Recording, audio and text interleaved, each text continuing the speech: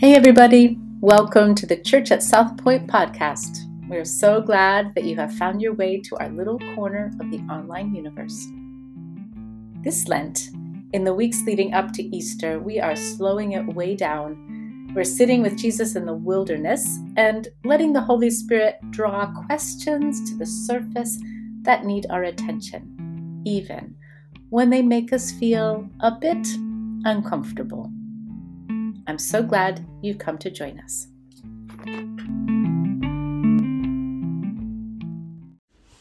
Hello, kids.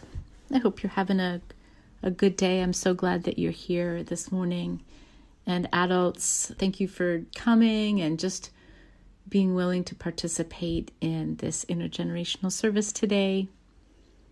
I have some slides that I want to show you.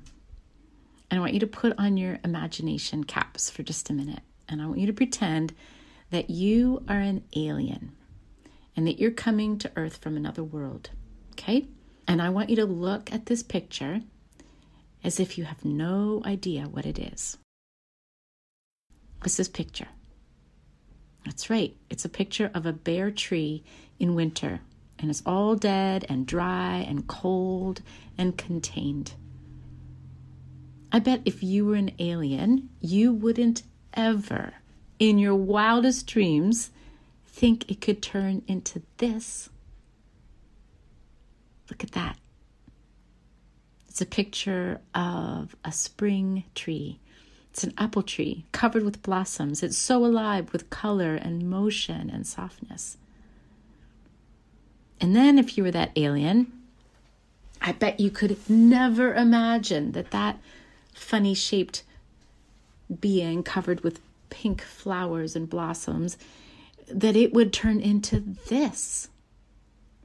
A tree full of apples, fruitful and abundant, covered with this yummy food that we can eat.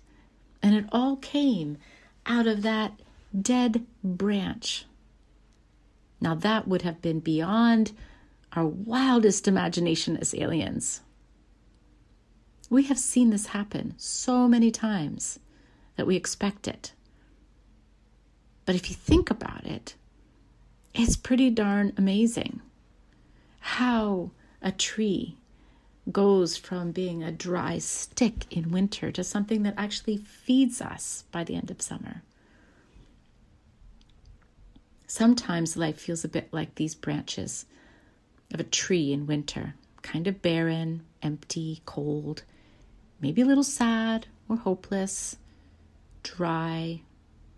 Things go wrong. You feel powerless, out of control. Maybe your best friend moves away, or you go to a new school and you're bullied, or maybe your parents break up, or you go through a war or a famine or a pandemic, or things are tight financially. So many things can make us feel sad or hopeless or barren.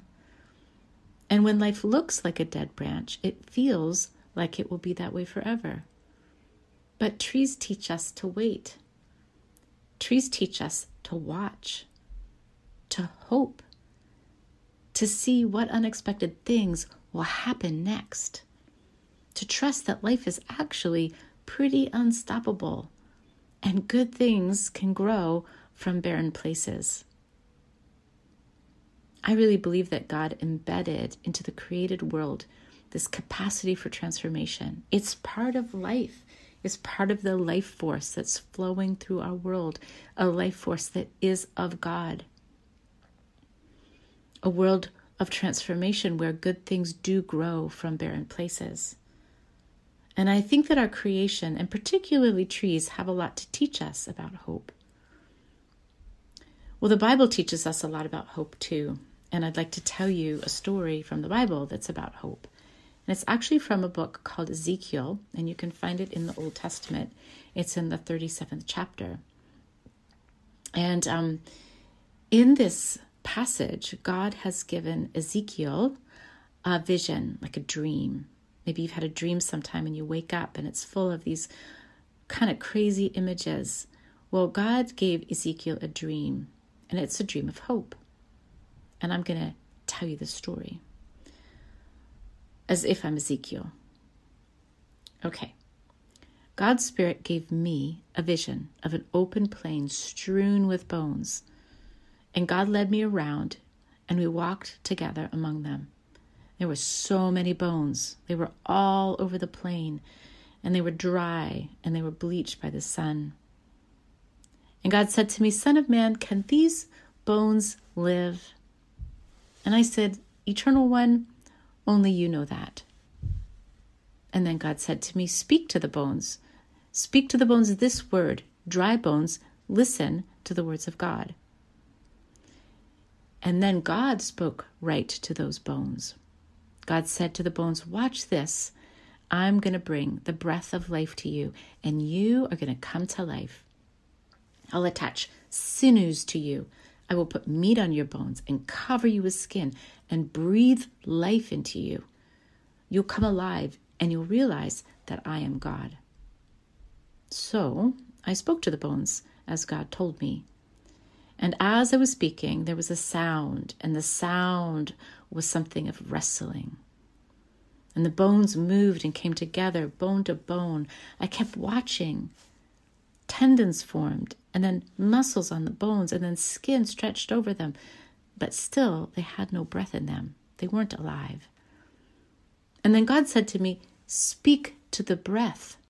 Speak, Son of Man, tell the wind, God the Creator says to come from the four winds.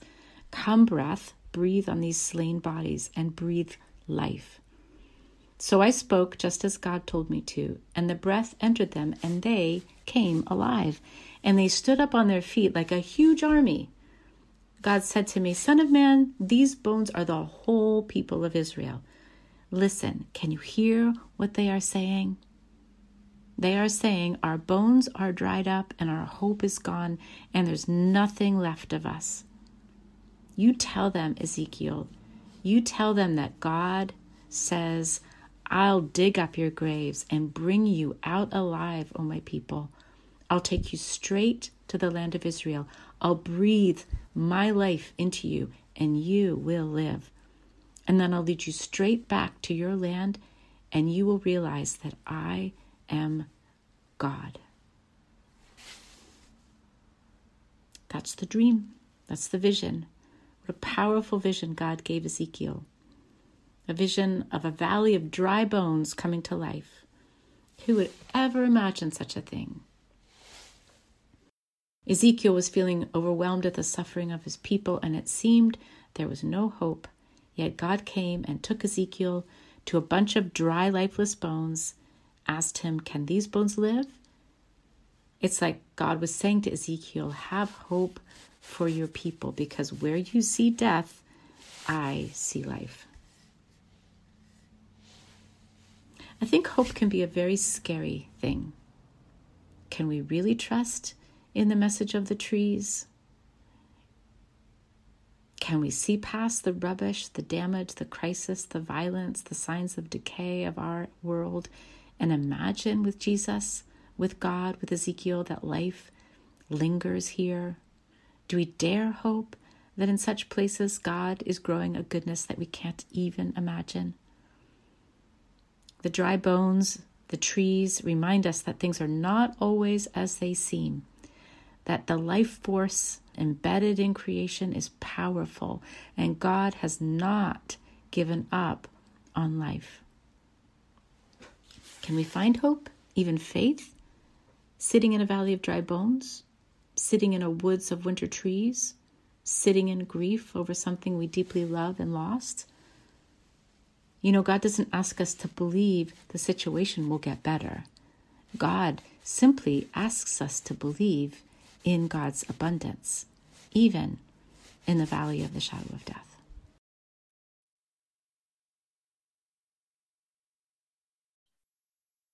We're going to do a little exercise. We're going to do a little exercise in hope. I have some branches with some buds on them. I have some little cards and some pens. And what I invite you to do is come get one. Get a card, a pen, a string, and a branch. And I want you to think about a context in your life or in your family's life or your community, your workplace, or maybe the world, that it feels like it's so dry, it's so barren, it's so hard that it's hard to have hope. I want you to write that on the back of your card. You can write as many as you want. And then I'd love it if you could tie your card to the branch. And I invite you to take it home and put it in a vase of water and watch and see what happens in the weeks to come. Okay? So we're going to have some music playing while you do this. I just invite you to stand. It'll be a little awkward because you'll have to stand in line for your branches and things, but just be thinking about what you might write on the card, and then we'll come back together for communion. Okay? And parents, maybe you can help your kids with this. Think through something that they'd like to write on their card. You can translate this a little for them, okay? Okay, so what I want you to write on the back of the card is, can you think of something in your life that feels a little hard, that feels a little difficult, or maybe the life of somebody you care about, or maybe something you see in the world. So you write that on the back. When you get back to your seat, your parents can help you. And then you're going to tie it on a stick. And just like we saw the winter tree blossom into a spring tree and then into an apple tree, we're going to trust that God's going to bring new life into that hard situation. Something beyond what we can see or imagine that's going to be good, even in the hard thing.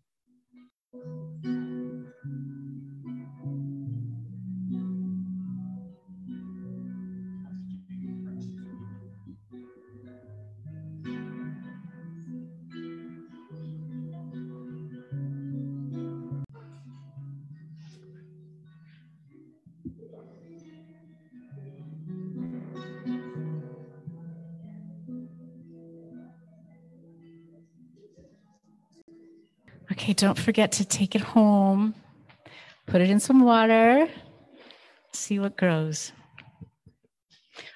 I cut all the thorns off these, so hopefully you didn't miss any.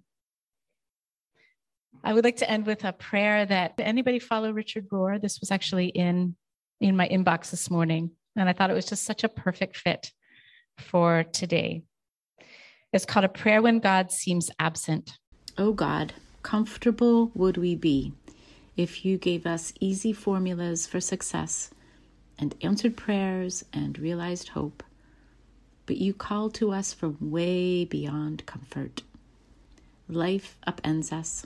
We face divorce or miscarriages, financial struggles, job insecurity. The people we love are tossed about by disease or loneliness or homelessness or addiction. And we're afraid we don't have adequate answers. And sometimes we can't find you, or we can't find the person we hoped you would be.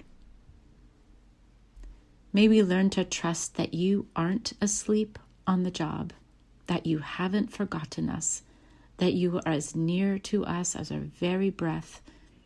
Give us the courage to press on, to suffer with hope that you have overcome the world. May again and again we be awed by your presence, that even when we feel like we've hit rock bottom, may we recognize we have fallen into your arms, because there is no place so deep or so dark or so scary that your presence cannot reach.